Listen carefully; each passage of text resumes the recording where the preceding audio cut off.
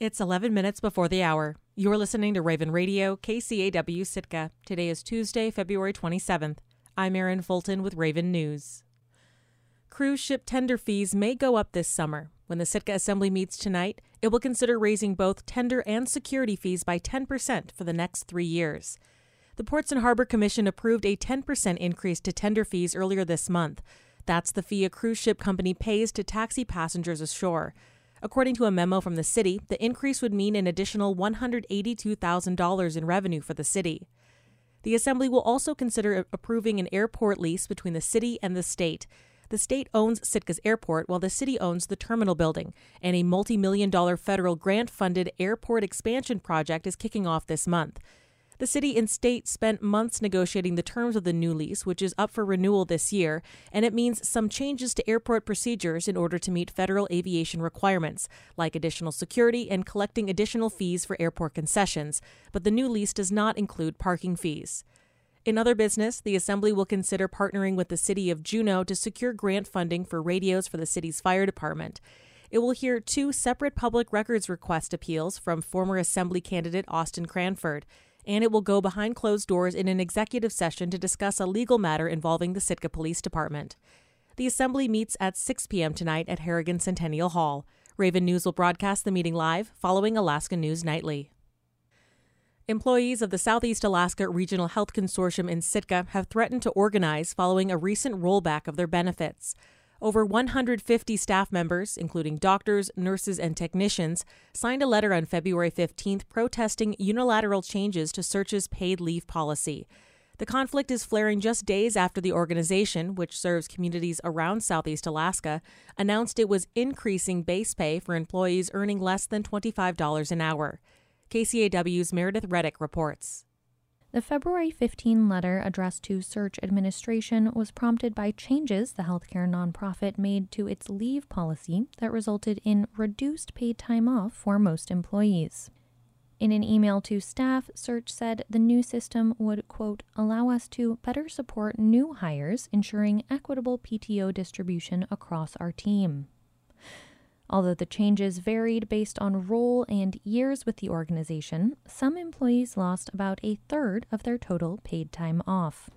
Primary care physician Bob Hunter, who signed the letter, has worked as a doctor in Sitka since 1980. Under the new policy, he lost more than 3 weeks of annual leave. My initial concern was that I found out one day that I was having 3 weeks of my personal leave cut for each year. My other concern, though, is about younger employees, new hires, and other workers at Search and the effect that PTO changes were having on them. One technician who also signed the letter and asked to remain anonymous has worked for Search for more than a decade. He lost more than 2 weeks of leave under the new policy, and he says it's not just about vacation. If we get COVID and you need to take extended sick leave, or the days when you would take time to go subsistence fishing or hunting or anything like that. In their letter to the Search Administration, employees called the reduction a breach of trust. The letter also indicated that the group was prepared to unionize if needed, writing, quote, we are prepared to organize and act collectively to ensure our working conditions reflect the respect and integrity we deserve. If the group does decide to unionize, they will be joining a growing trend among healthcare workers. The change in Search's leave policy came at about the same time that the organization publicly announced it was raising its minimum pay. The February 7 public announcement says, quote, as part of our ongoing efforts to enhance the overall compensation structure, Search is proud to announce a new $25 an hour minimum salary for all direct hire employees. It goes on to state that the pay increase is part of a strategic goal to, quote, become the employer of choice. That message may not land with existing staff. Search's top executives draw huge pay. Based on IRS documents, CEO Chuck Clement alone earned $2.4 million in 2022. That's about $1.5 million more than the next highest salaried administrator. Dr. Hunter says he and other letter signers met with Search leadership after sending their letter and that his personal concerns have been addressed, but he's still concerned for other employees. I still have concerns about the effect on people who have been here a couple of years, people that hope to stay and have a long career here, and previously had expectations to have more PTO than they're going to have. The technician, who lost over 2 weeks of leave, says he sees the new policy as part of a pattern of decisions from Search that have negatively affected employees. Being able to donate leave to coworkers if they have a crisis where they no longer have the annual leave to cover them, you used to be able to do that for them rather than them needing to use leave without pay. Search used to have a daycare that was primarily used by employees and then also the community itself after that. Hunter says he hopes for better communication with Search moving forward for the sake of employees and patients.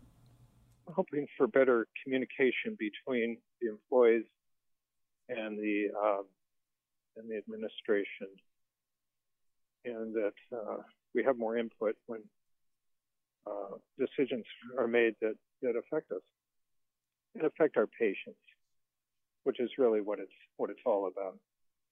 In response to a request for comment from KCAW, Search Representative Lindsay Schaefer wrote, quote, "To better ensure and support a fair and equitable PTO accrual schedule across all positions, Search recently updated the paid time off policy.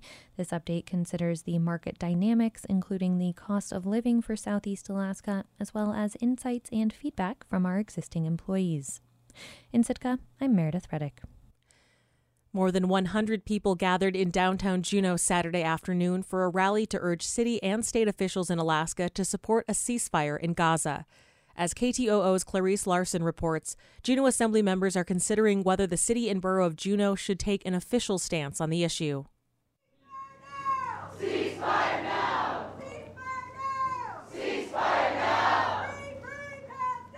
Free Palestine! The gazebo at Marine Park was packed as a crowd of about 150 people stood in the cold. They held signs, and many wore the colors of the flag of Palestine. The residents were there to show their support of Palestinians amid the ongoing war between Israel and Hamas. They also urged officials in Juneau and across the state and country to call for a permanent ceasefire in Gaza, where health officials say thousands of Palestinians have been killed in Israeli airstrikes.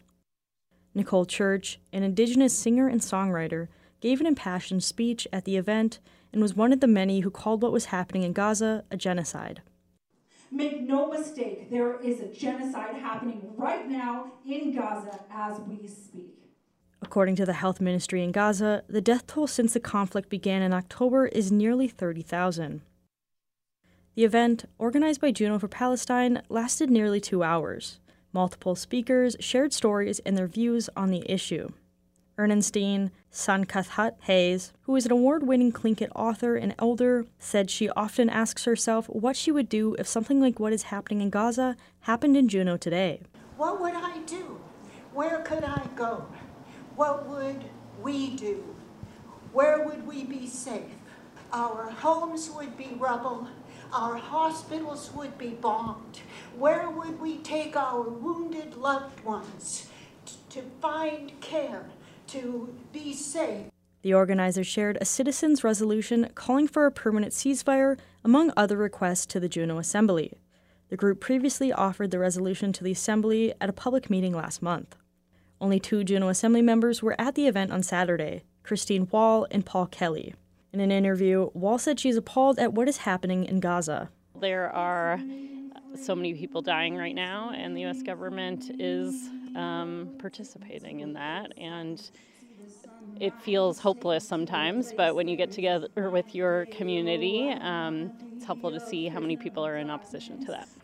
She said she is planning to speak with other Assembly members this week to gauge whether they would support a resolution. To me, this is something that if enough people speak up in our communities across the country, maybe we can have a difference. Paul Kelly said similar, noting that he was inspired by the people who spoke at the rally, but worries a resolution that takes a stance could isolate some members of the community. Before we do a resolution that speaks to how we as a community are taking a position, I want to make sure that I'm not alienating any of my own constituents as well. Similar resolutions are being considered in cities across Alaska. The Anchorage Assembly is expected to vote Tuesday on a resolution calling on Alaska's congressional delegation to support a ceasefire in Gaza. In Juneau, I'm Clarice Larson. Taking a look at the community calendar. According to the National Weather Service, reports indicate a winter storm watch in effect from 6 a.m. this morning until 12 a.m. on Wednesday. The city of Sitka advises to exercise caution on the roads and sidewalks to ensure a safe and secure commute. Harbor users are also reminded to take proactive measures to remove snow from vessels, make sure scuppers are clear, and secure vessels and loose objects that could be susceptible to powerful winds. I'm Erin Fulton, and this has been Raven News.